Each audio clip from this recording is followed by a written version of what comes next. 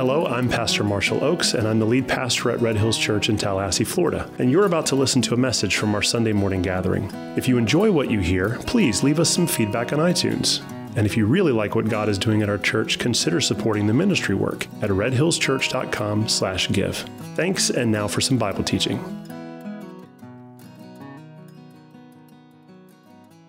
So today we're going to kick off a very long message series on the book of Genesis. And we're going to read through this book. It's probably going to take us at least through September. So most of the summer. Now around here, we have a habit as a church of taking the summers to study the Old Testament. We've gone through the book of Daniel. We've gone through Kings. This summer, we're going to go through Genesis, and it's going to take us a little longer than normal. But at the end of last year, when I was praying and preparing for this year's messages on how we were going to study the Word and what the Lord wanted us to study, one of the things that I felt the Holy Spirit continually say to me is that He wanted our church to go back and study the beginnings of things. Go back and study the firsts of things. So the first gospel that was written was Mark, even though that's not the first one in your Bible, that was the first one written. So we read through Mark at the beginning of the year. Now that we're in the summer, we're going to kick off this time by studying the first book in the Bible, the book of Genesis. Genesis was, according to most scholars, accredited probably around the year 1400 BC, 1250 BC to Moses, that he was the one that wrote it. And the reason why I feel like it's important for us as a church to go back and study the beginnings, it's apparent why God had us do that now, is because it's very obvious through all of the things that have taken place through the pandemic and all of the riots and all of the racial tension and the aggression that's been coming up, that if there was something that the church needed at this time right now, it was a foundation examination. We need somebody, the Holy Spirit, to come and examine our foundation, because it has become apparent that many of the things that we say that we believe, we don't know why we believe them. We don't know where these concepts that we champion are grounded in. We don't know where they start, or we don't know what the foundation of those things are. And so this year, the Lord has walked us through the beginnings of things.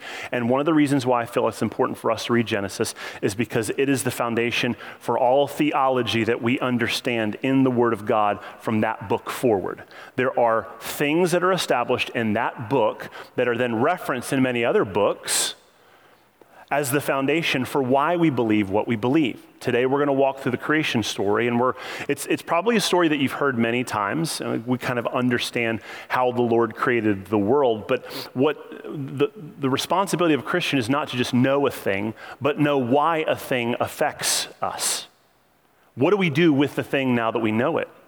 And the idea that we know how everything got here is not the end of the story. We should take how everything got here and let it build a solid theology and an understanding in our heart of how we should live. That's one of the reasons why we're reading through Genesis. Because there are foundational things in this book found all throughout the many chapters that we're going to study that are going to inform even the way that we see Christ and the way that we live today. So to get started, if you've got your Bibles, go ahead and crack it open to Genesis chapter 1. As you're doing that, we'll put it up on screen so you can follow along. We're the kind of church who really, really loves the Bible. I'm the kind of guy who I'm in love with the scriptures. I'm not a big fan of just like reading one verse and then talking for 30 minutes on it. We're going to read a lot of Bible because I really love it, and I want you to love it too. So as much as we're reading a lot of Bible today, I want you to understand that it's just a way to stir your appetite to go and do this at home. As you're turning to Genesis, I want to remind you, I want to let you know that the thing that you should be keeping at the forefront of your mind for this book is that the book of Genesis is primarily a book of grace, which seems very contradictory. Because what we do know about Genesis, it was a pretty wild time, and it's Wild West. There's not a whole lot of law. It is really bizarre, some of the things that we're going to read in this book. Some of them you might feel are not even appropriate for kids to read. That's the kind of stuff that's in here. But I want you to remind yourself that while this stuff is strange and full of sin, it is a book of grace. Romans 5:20 reminds us that wherever sin increased in this book and at this time, grace abounded all the more. And what Paul meant by that was that if you're going to sum up Genesis in this concept of grace, it's wrapped around the story that God saw fit to create mankind and share friendship with him and give mankind one command, okay? don't disobey me by eating the fruit of that tree. One simple command. That was the only command. That was the only thing they had to follow. And they disobeyed him, and what they did through that disobedience was let loose a cancer of sin that still affects all of us in this room today. It affects your heart, it affects your selfishness, it affects the way that you see the world. But God did not say that was the end of the story and decide that the best thing for us is to just start over, wipe everything clean, and get rid of the human race and start over. His desire was to offer promises of redemption, stay faithful to those promises, even to the point where the heirs of those promises became the very ones who caused the entire promise to come into question. So God would tell somebody like an Abraham, hey, I'm gonna bless you. And Abraham's like, cool. Then I should probably have a part in this, right? I should probably do some things. And God's like, no, just be you. I'm going to bless you. And Abraham says, cool. So I need to go do some stuff. And at some point, he became the most hostile aspect of the relationship. Like God wants to bless him, and Abraham is the one who's causing God to not be able to bless him the way he wants him to. That's how twisted and bizarre sin causes these things. God says, I want to pour my blessing out on you. And humans look at him and say, okay, well, cool. So I'll define how that looks. So when you say blessing, you mean this and this and this, right? God's like, no. But he never gets to the point where he's going to just write off humanity because he stays true to his own word. He promises that he's going to redeem mankind, and he always stays faithful to that promise, which is good news for you. Because on your best day, God can make a strong enough case to say that you're not worth it anymore on your best day. But what God saw fit to do was not stay faithful to your faithfulness and say, I will redeem you if you are worth being redeemed. He said, I will redeem you and love you because I said that I will redeem you and I will love you. Do you see the difference? This is the foundation of a healthy marriage. You don't love your spouse because of what they can do for you. You love your spouse because you made a decision to love your spouse. You follow? This is the foundations of Genesis. So this concept in this story, it reminds us that really the only change that is worth anything is the stuff that comes from the outside of us. It's this God who created everything, and while we broke everything, and while we are convinced that today the greatest fix to the world that we see is something that we could do, and we as humans have this bad habit of thinking, okay, well, we broke this stuff, so we're responsible for fixing this stuff. This book is going to remind us that the fix for the world that you see today is not more legislation, it's not more inventions, it's not more social media campaigns. The fix for what we see is a heart issue. It is a sin manifestation issue, and the only real fix is to allow God from the outside to come in and fix what's in here and let that come out. Do you follow? The entire book, this Old Testament, proves to us that the law, outside influences, can do nothing more than diagnose how broken we actually are and how much we actually need a Savior. We need outside intervention. We are not going to fix the mess we're in with clever perspectives and more dialogue. Now, I'm not telling you that those things are not important in a broken world who wants nothing to do with Jesus, but I'm telling you as the people of God, we have surrendered our sense, our identity, our belief system that the world can be fixed by more solutions from the world. The only thing that sin brings is more sin. You're not going to put a room full of broken people together and get solutions that will span eternity and fix the world. The only hope we have is outside impact, outside salvation from the King of glory, and his name is Jesus. So to see where we got to, why this world is so broken, we're going to read through the creation story. I'm going to start in Genesis 1. I'm going to read a little bit, talk a little bit. We'll kick off in Genesis 1:1. It says, in the beginning, God created the heavens and the earth. The earth was without form and void, And darkness was over the face of the deep, and the Spirit of God was hovering over the face of the waters. So let me pause right there for a second, because what Moses is telling us, the writer of Genesis, is that in the beginning, the only thing that existed was God. There was no matter, there was no space, there was no time, there was no concept of objects or mass that God pulled from in order to create everything that we see. In the beginning, according to the Word of God, and when everything started, the only thing that has always existed is God. And from his own self, he spoke into existence everything that we see. Everything around us came from nothing. Now, that is important, but I'll get to that in just a second, because there's a long debate in our faith that I want to reference for just a second about how the creation works. What was the timeline for this? And what I mean by that is there are lots of different perspectives on how the creation began. One popular one is the idea that between verses 1, in the beginning God created the heavens and the earth, pause. Verse 2, the earth was formed without void. There's a prominent belief that between verses 1 and 2 was in a period of time of millions and millions and millions of years. That God started creation. There was some sense of cosmic war. Maybe that was the point where Satan got kicked out of heaven, and he kind of just let loose in the destruction of the earth. And that was at the point in verse 2 where it becomes form and void and darkness was over the face of the earth. That is a leading prominent theory by a lot of theologians.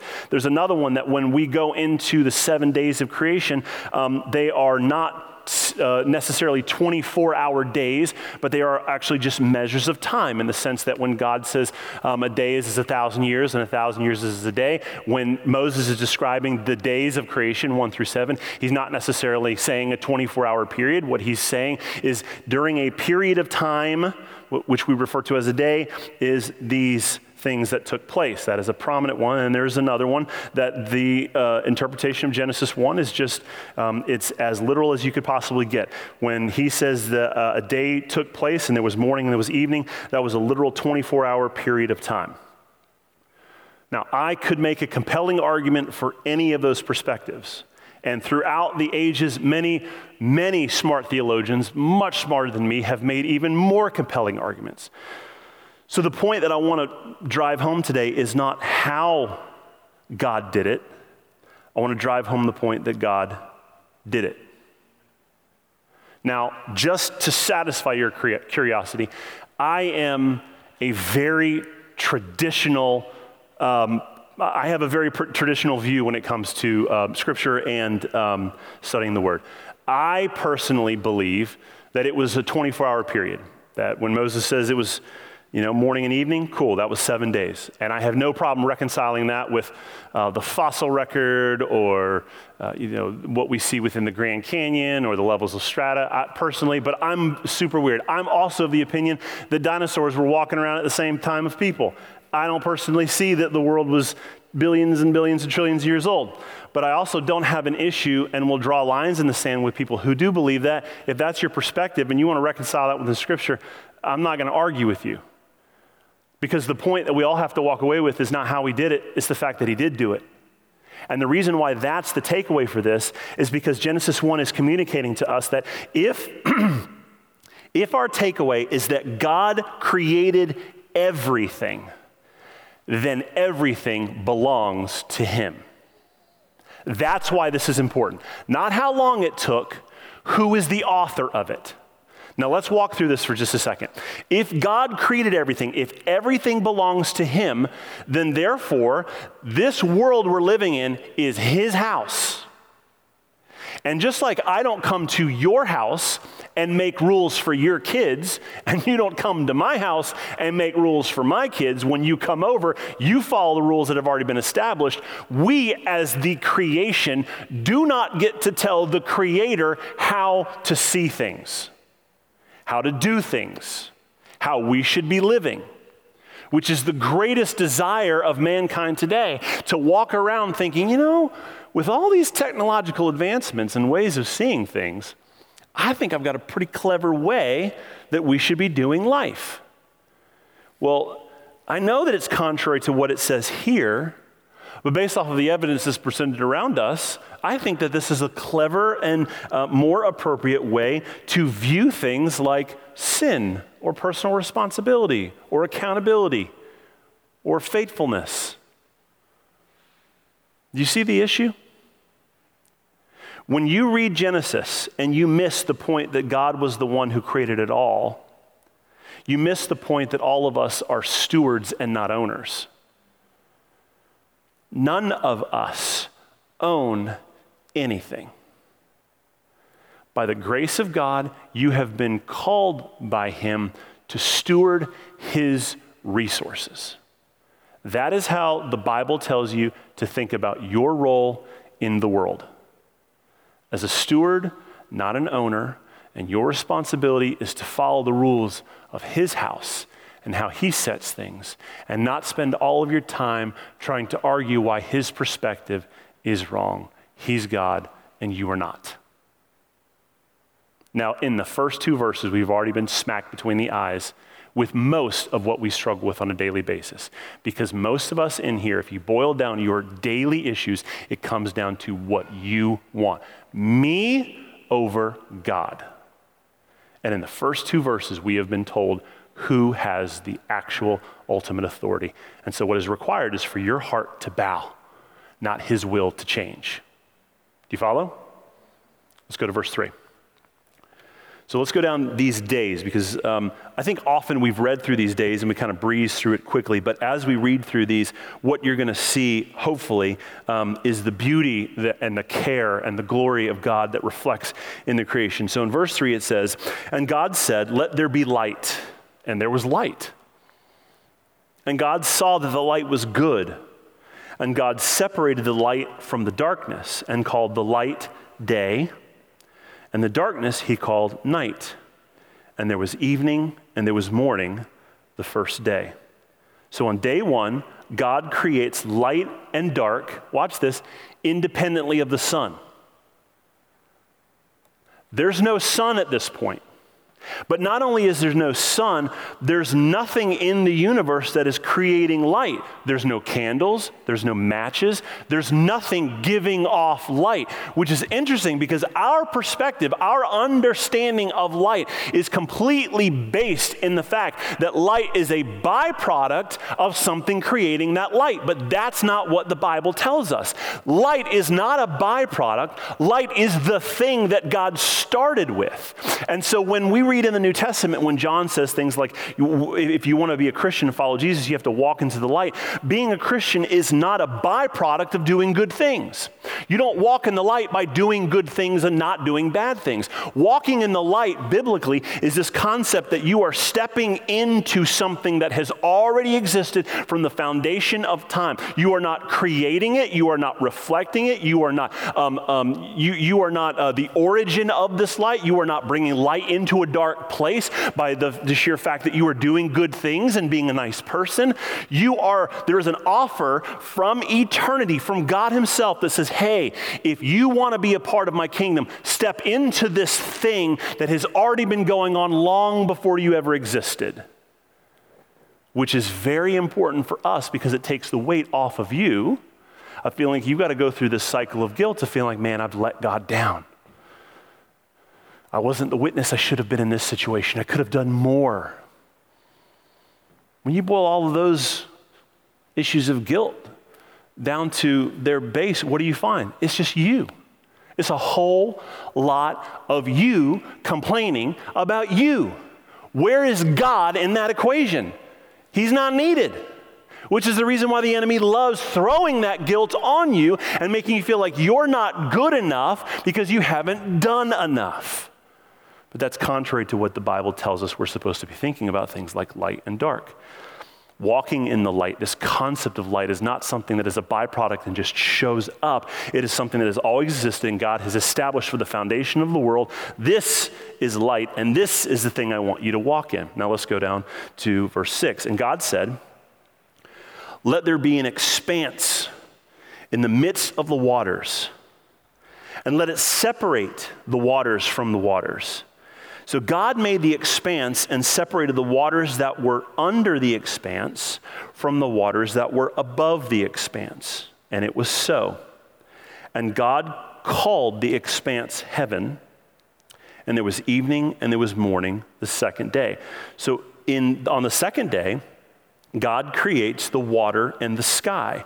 Now, the way that is arranged, it's more poetic than it is historical.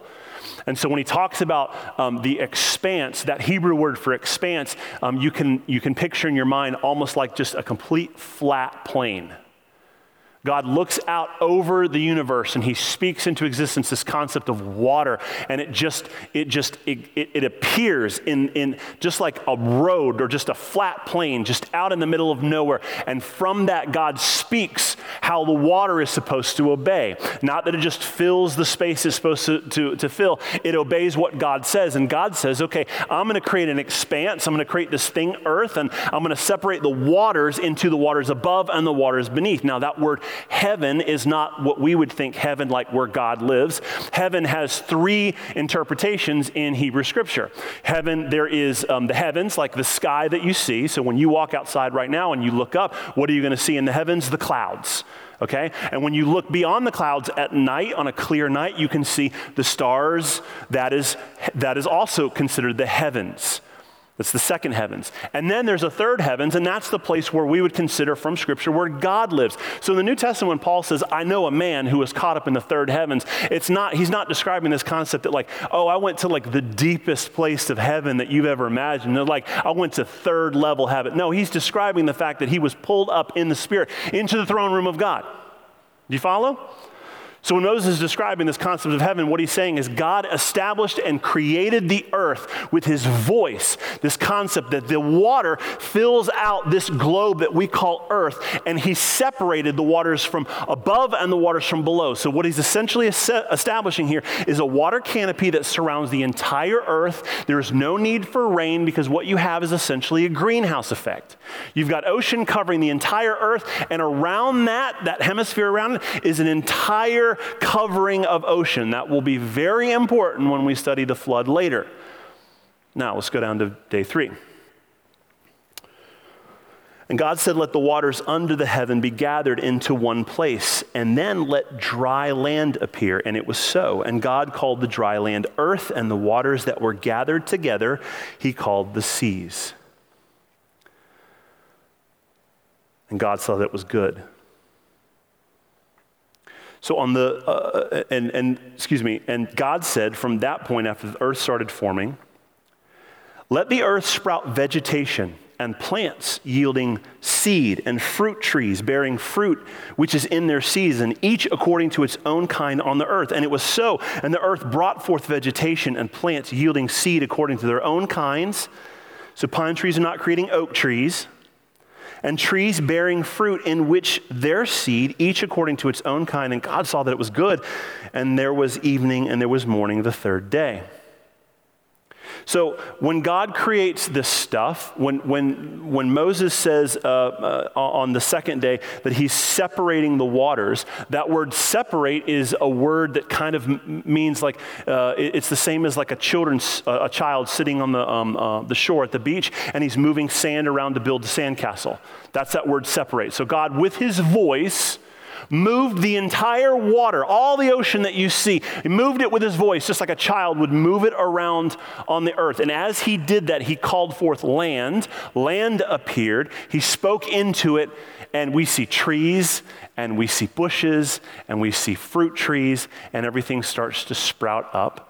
And everything produces after its own kind. And the beauty about that is that if you walk outside right now and you just look in across the street, look into any woods, everything you see that's green and has bark and that is a tree or a plant is a byproduct of what God established on this day, independent of you ever touching it ever again.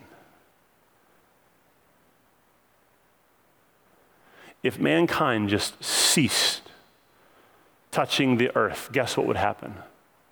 The trees and the grass and the vines would overtake all of the structures we've built with human hands. And the reason why that is because all of creation is still obeying God's word to go forth and multiply. Independent of what any farmer ever does, if we never planted another crop, this entire earth would continue to obey the word of God in producing and reproducing. Now let's go to day 4.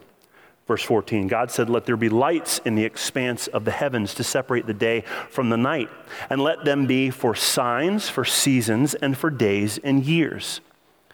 Let them be lights in the expanse of the heavens to give light upon the earth." And it was so. And God made the 2 great lights, the greater light to rule the day, the sun, and the lesser light to rule the night. And then he created the stars. And God set them in the expanse of the heavens to give light on the earth, to rule over the day and the night, and to separate the light from the darkness. And God saw that it was good, and there was evening, and there was morning, and there was the 4th day. So at this point, God's creating this. He's creating in the space the stars, the planets, the moon, the sun.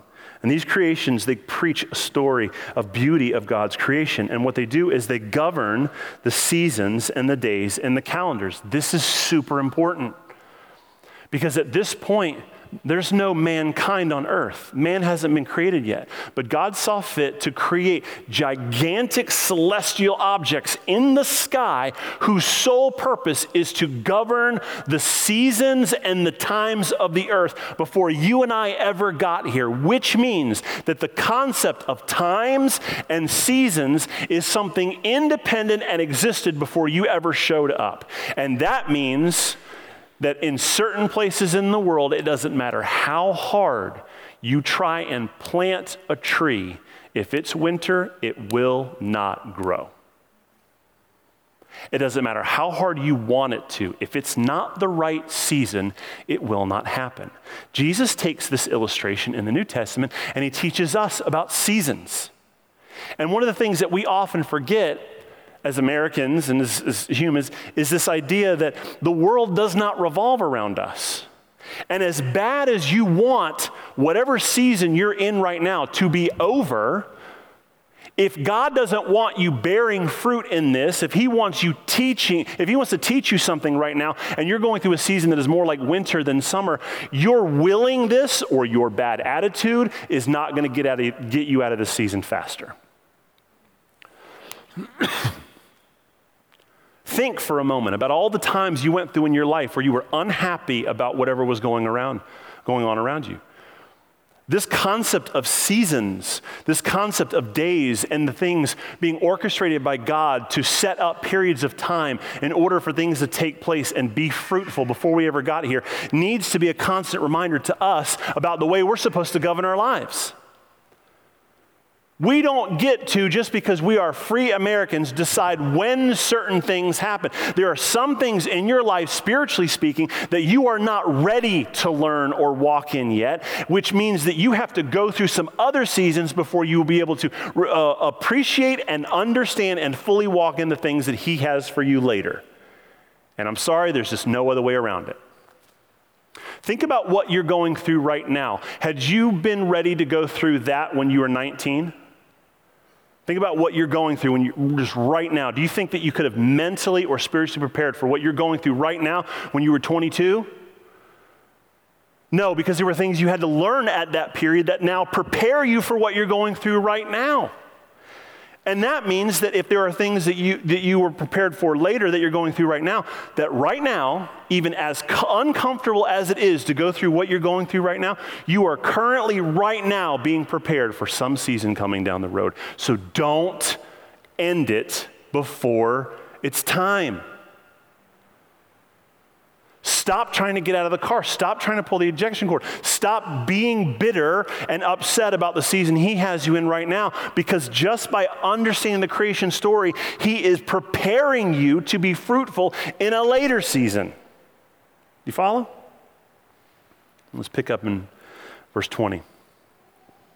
God said, "Let the waters swarm with swarms of living creatures, and let birds fly above the earth across the expanse of the heavens." So God created the great sea creatures and every living creature that moves, with which the waters swarm according to their kinds, and every winged bird according to its kind.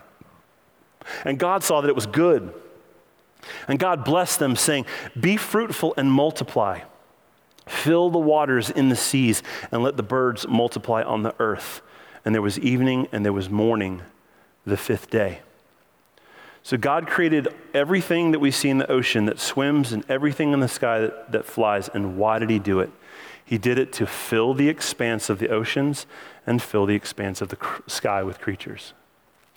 He looked at this great empty space called the sky, and he said, I'm going to fill that with creation. And he looked down to the depths of the ocean, this empty, huge pool of water, and he said, I'm going to fill this with creatures. And he looked at it and he said, this is good. Why was it good? Because it is good for life to fill the space of creation. God takes great joy and pleasure in knowing that life and abundance and fruitfulness is what fills his creation. He despises that death and destruction and sorrow and sadness fills his destruction currently. And so he sent his son to die to redeem mankind so that ultimately, one day, we would be redeemed, and what would fill his creation once more is life and abundance and fruitfulness. Now this is all good, but then on the sixth day, something wild happens. God said, verse 24, let the earth bring forth living creatures according to their kind, livestock, creeping things, beasts, the earth according to their own kinds. And it was so. And God made the beasts of the earth according to their kinds, and the livestock according to their kinds, and everything that creeps on the ground according to its kind. And God saw that it was good. Everything reproduces after its own kind. But then God said, in the middle of it all, let us make man. Let us make man in our image and our likeness. So you can study the Bible front to cover or front to back, and you won't find the word Trinity. But if you search through the scriptures, and this is a great example of it, you will find the evidence that our God, the God we serve, is one God in three persons. And from the foundations of the earth, there has always existed the Father and the Son and the Holy Spirit. It is a misconception to believe that Jesus showed up and appeared the moment he was born. That was the moment he took on human flesh in order to give himself as a sacrifice for all mankind to redeem all humanity. But Jesus has always existed. The Holy Spirit has always existed. At creation, the Holy Spirit is hovering over the waters. Jesus, according to the book of John, is the one who's speaking this stuff into existence. The Father is the one who's looking over creation and saying, this is good. The Trinity has always existed. Our God has always existed in one in three persons. And at the foundation of creation, we see this evident, and we see God say, we're going to create man in our image and our likeness. And man will have dominion over the fish of the sea and the birds of the heavens and over the livestock and over the earth and over everything that creeps on the earth. And God created man in his own image. In the image of God, he created him, male and female, he created them. So he gives us a very quick synopsis of what he created. He created male and female. We're going to dive into that in chapter 2. But God created everything to be a part of a much greater whole. We see this in creation, Genesis 1. We also see this in the New Testament in Corinthians, where Paul talks about how we're supposed to see our responsibility and our place within the local church. Everybody was created in such a way that you don't have all the gifts. You need other people in order to complete the family of God. You are not everything God needs all wrapped up in one person. You are not that special. He has designed you in a way where you have inadequacies and lack in your marriage, in your job, within the church, to remind you daily that you are one part of a greater whole and you cannot accomplish anything on your own. You need other people in your community.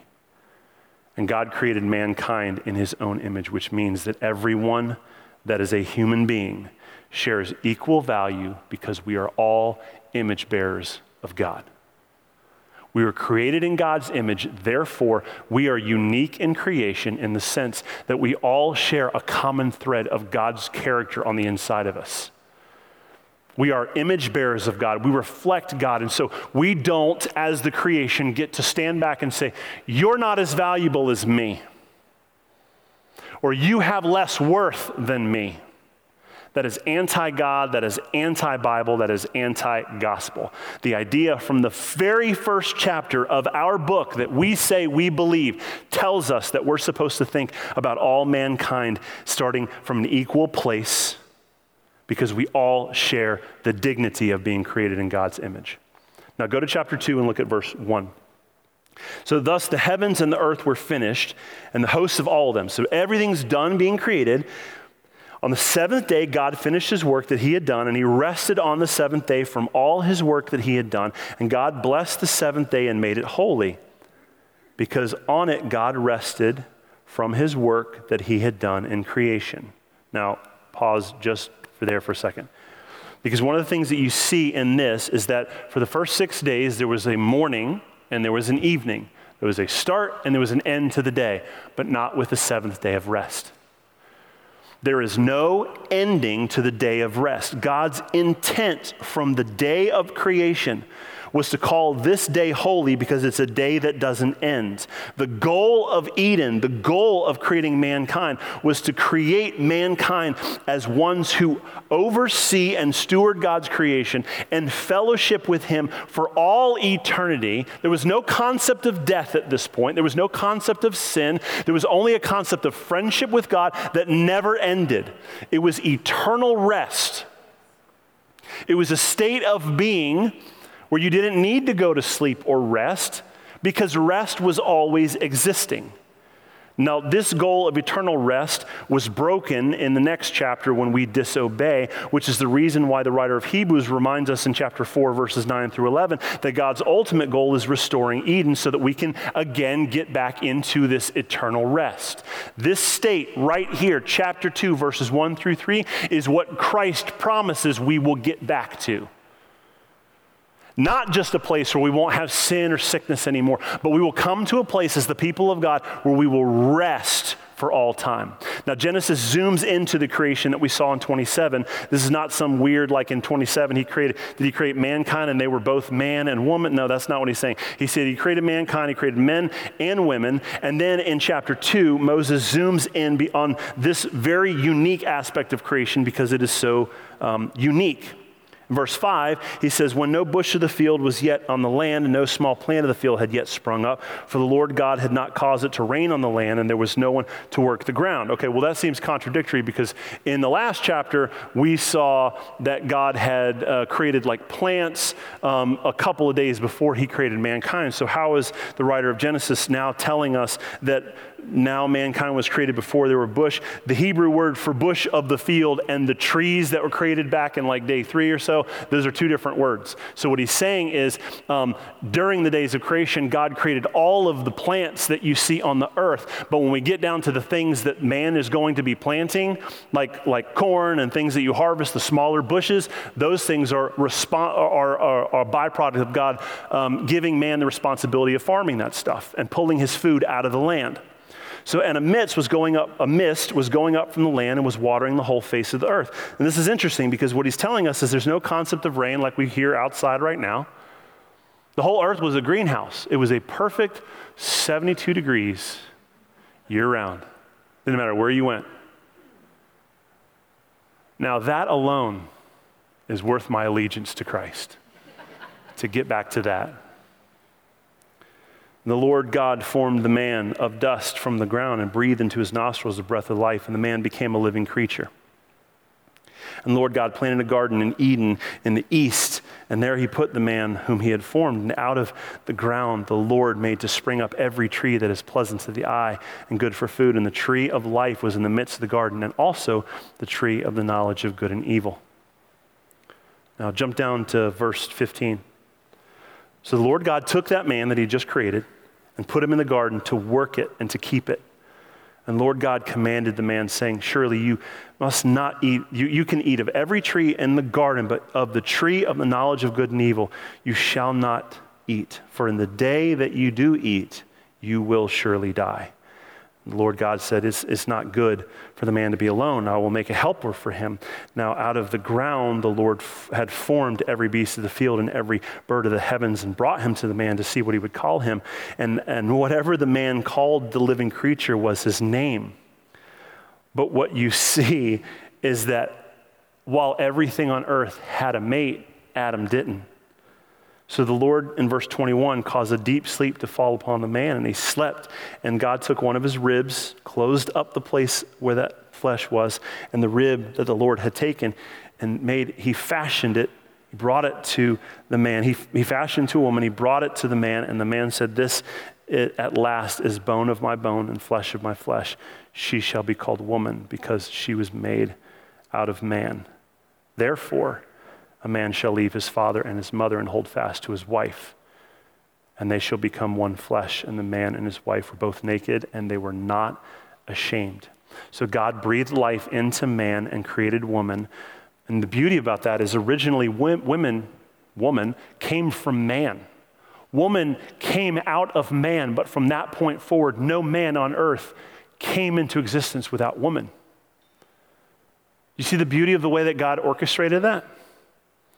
There's not this authority structure that you see later after the fall. There's this interdependence where woman can't exist unless man gives of himself, and man can no longer exist unless woman gives of herself. Do you see the beauty in that? That's what, when Paul says in the New Testament and in Corinthians that's how we're supposed to understand marriage. Marriage is a mystery. It preaches the gospel, because what it tells us is that it's not two independent, selfish people trying to learn how to coexist and live peacefully. It is a lifelong process of two independent, broken people coming together and learning how to become one like it was intended originally in Eden. These aspects of mankind, they're a biblical cornerstone for us understanding lots of things within the culture. Because the culture wants to tell you things like the concept of gender and sex. That's something that we can mold and shift. The foundation for, when it comes down to God's creation, he created man and woman, and he created them dependent on one another in order for the purpose of unity. And as ones who are the creation and not the creator, we like to elevate ourselves to the place of God and say, well, maybe we can redefine that too. Maybe we can redefine the whole concept of what marriage looks like. That's not in our wheelhouse. We don't have the authority to do this because this is not our house. It's his, and he sets the rules. And if you want to follow him, you follow his standard of what he says is beautiful and normal and not our own and not our culture's. Do you follow? So man and woman were given a command, don't eat of this tree. Now, we don't know how long they obeyed the command. It may have been many, many years. It may have been millions of years that they didn't obey the command. But as long as they did not obey the command, as long as they obeyed the command, they experienced no shame. And that's what we're told in verse 25. As long as they obeyed, there was no shame. But go to 3, verse 1. It says, now the serpent was more crafty than any other beast in the field that the Lord had God had made. Now this serpent is Satan, and his purpose is to deceive God's greatest creation. And he said to the woman, Did God actually say, you shall not eat of any tree in the garden? And the woman said to the serpent, look, we can eat of all the fruit trees in the garden, but God said you shall not eat of the fruit tree that is in the midst of the garden, neither shall you touch it lest you die. So she knew the rules. And the serpent said to the woman, you're not going to die. God gave you that command because he knows that when you eat of it, your eyes are going to be open and you'll be like God, knowing good and evil. So when the woman saw that the tree was good for food, and it was a delight to the eyes, and that the tree was to be desired to make one wise, she took of its fruit and ate, and she also gave some to her husband who was with her, and he ate, and the eyes of both of them were opened, and they knew that they were naked, and they sewed fig leaves together and made themselves loincloths. And they heard the sound of the Lord God walking in the garden in the cool of the day. And the man and his wife, for the first time in their entire creation, hid themselves from the presence of the Lord. among the trees of the garden. So the Lord God called to the man and said, "Where are you?" And he said, "I heard the sound of you in the garden, and I was afraid because I was naked and I hid myself." And he said, "Who told you that you were naked? Have you eaten of the tree which I commanded you not to eat?" Now, was this news to God? Is this the first time he's hearing of this? No, he's God. He knows exactly what is happening. And a lot of time in your prayer time, when you're praying, God will answer you with questions. And the reason why is because he doesn't need answers. He needs you to expose and say what's really, truly on your heart. He wanted Adam to confess what he felt because of his choices.